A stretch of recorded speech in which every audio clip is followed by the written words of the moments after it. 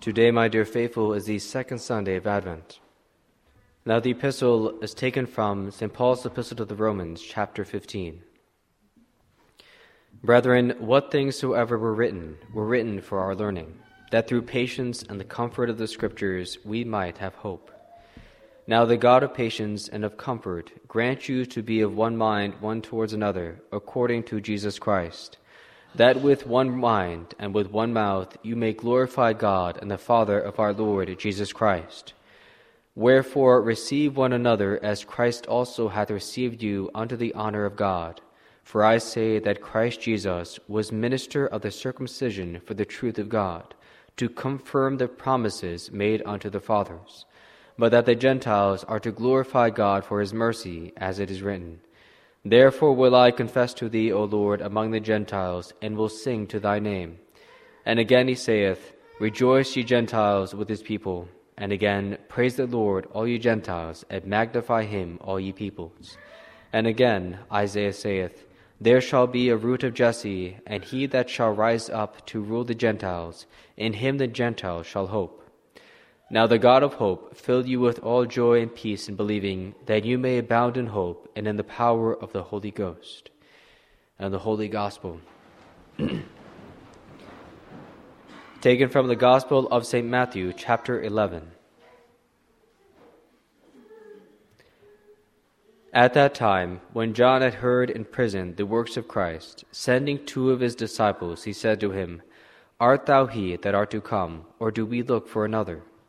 And Jesus, making answer, said to them, Go and relate to John what you have heard and seen.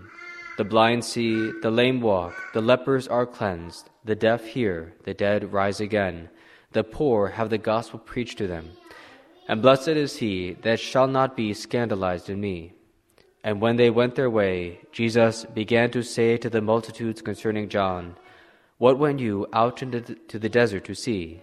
A reed shaken with the wind? But what went you out to see? A man clothed in soft garments?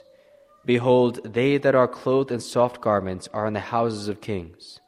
But what went you out to see? A prophet. Yea, I tell you, and more than a prophet. For this is he of whom it is written, Behold, I send my angel before thy face, who shall prepare thy way before thee.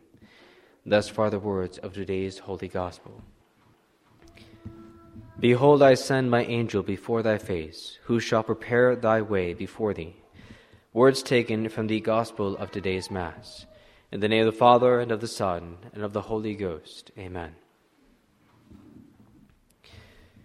Some time ago, my dear faithful, 2 nights before Christmas, a pastor called several of his parishioners to help set up the crib and other Christmas decorations. This certain priest had a great love for this time of year, so of course he wanted to be sure that his chapel would be properly decorated for this great feast. And so he joined the men and assisted them with the work. However, the men met several obstacles in this pious work. To begin with, right upon their arrival, they found the church was chilly, for it was a bitterly cold night. And so the men, who had never helped Father in the past, thought to themselves, It's too cold to work in here. Let's hurry up and get this done so we can go home. As if reading their thoughts, Father said to them, I appreciate all of you coming to help. I know it is cold in here, but I use this little inconvenience to remember what the Holy Family went through that first Christmas night. How cold it must have been for them, traveling so far and staying in that cave. Father then smiled and led the men up to the attic to get the supplies. But soon another problem arose. Whoever had stored the Christmas decorations the year before had not put them where they belonged. And so the group began to search for the decorations in the dark and dusty attic. After a while, Father heard some murmurings from the men, and so he tried to encourage them again. He said loud enough for them all to hear, You know, it is at times like this that I think of the Holy Family searching all night for somewhere to stay. Mary and Joseph went from inn to inn and found no shelter. They had to be content with staying in a stable.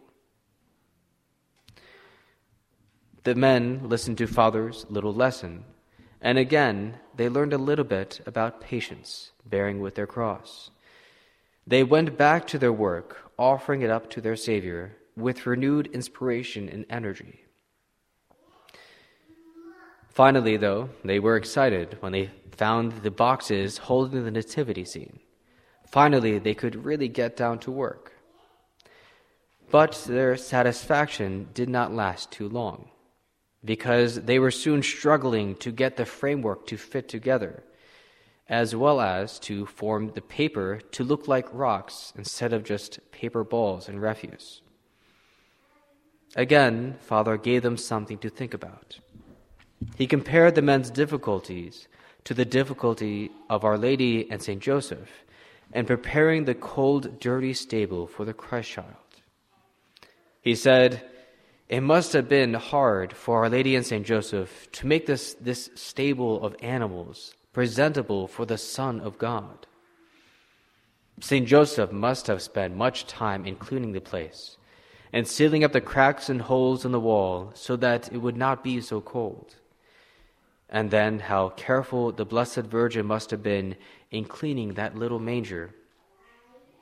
She certainly wanted to make the manger most acceptable for her divine Son." A little more assured now, the men continued with their work, that they were now imitating Our Lady and St. Joseph in this way. They kept these thoughts in their minds as they continued working. But when the men finally finished decorating the chapel, they were, naturally, more than happy to finally get to go home. True, they had all learned a good lesson in patience, and how to unite their work and crosses with our Lord's, but it was not until Christmas night that they really appreciated their work and the trouble they had gone through. As they knelt during midnight Mass, they were filled with joy on seeing the church so beautifully decorated, and they knew in their hearts that the Christ child was pleased with their hard work and the sacrifices that they had made for him. In today's Gospel, my dear faithful, we read how St. John the Baptist sent his disciples to our Lord to see if he was the Messiah. St. John knew our Lord was the Savior, and he knew his time as the precursor was ending. Our Lord's time had come, and so St. John sent his disciples to our Savior so that they would learn to follow him. Now, when John's disciples departed from our Lord, our Savior turned to the multitude to speak to them of the Baptist. He said, "This is he of whom it is written, 'Behold, I send my angel before thy face, who shall prepare thy way before thee.'" St. John the Baptist was a man with a vocation from God, and so he was totally dedicated and completely consecrated to Christ. As we read in the last Gospel at almost every Mass concerning St. John the Baptist, there was a man sent from God whose name was John. This man came for a witness to give testimony of the light, that all men might believe through him.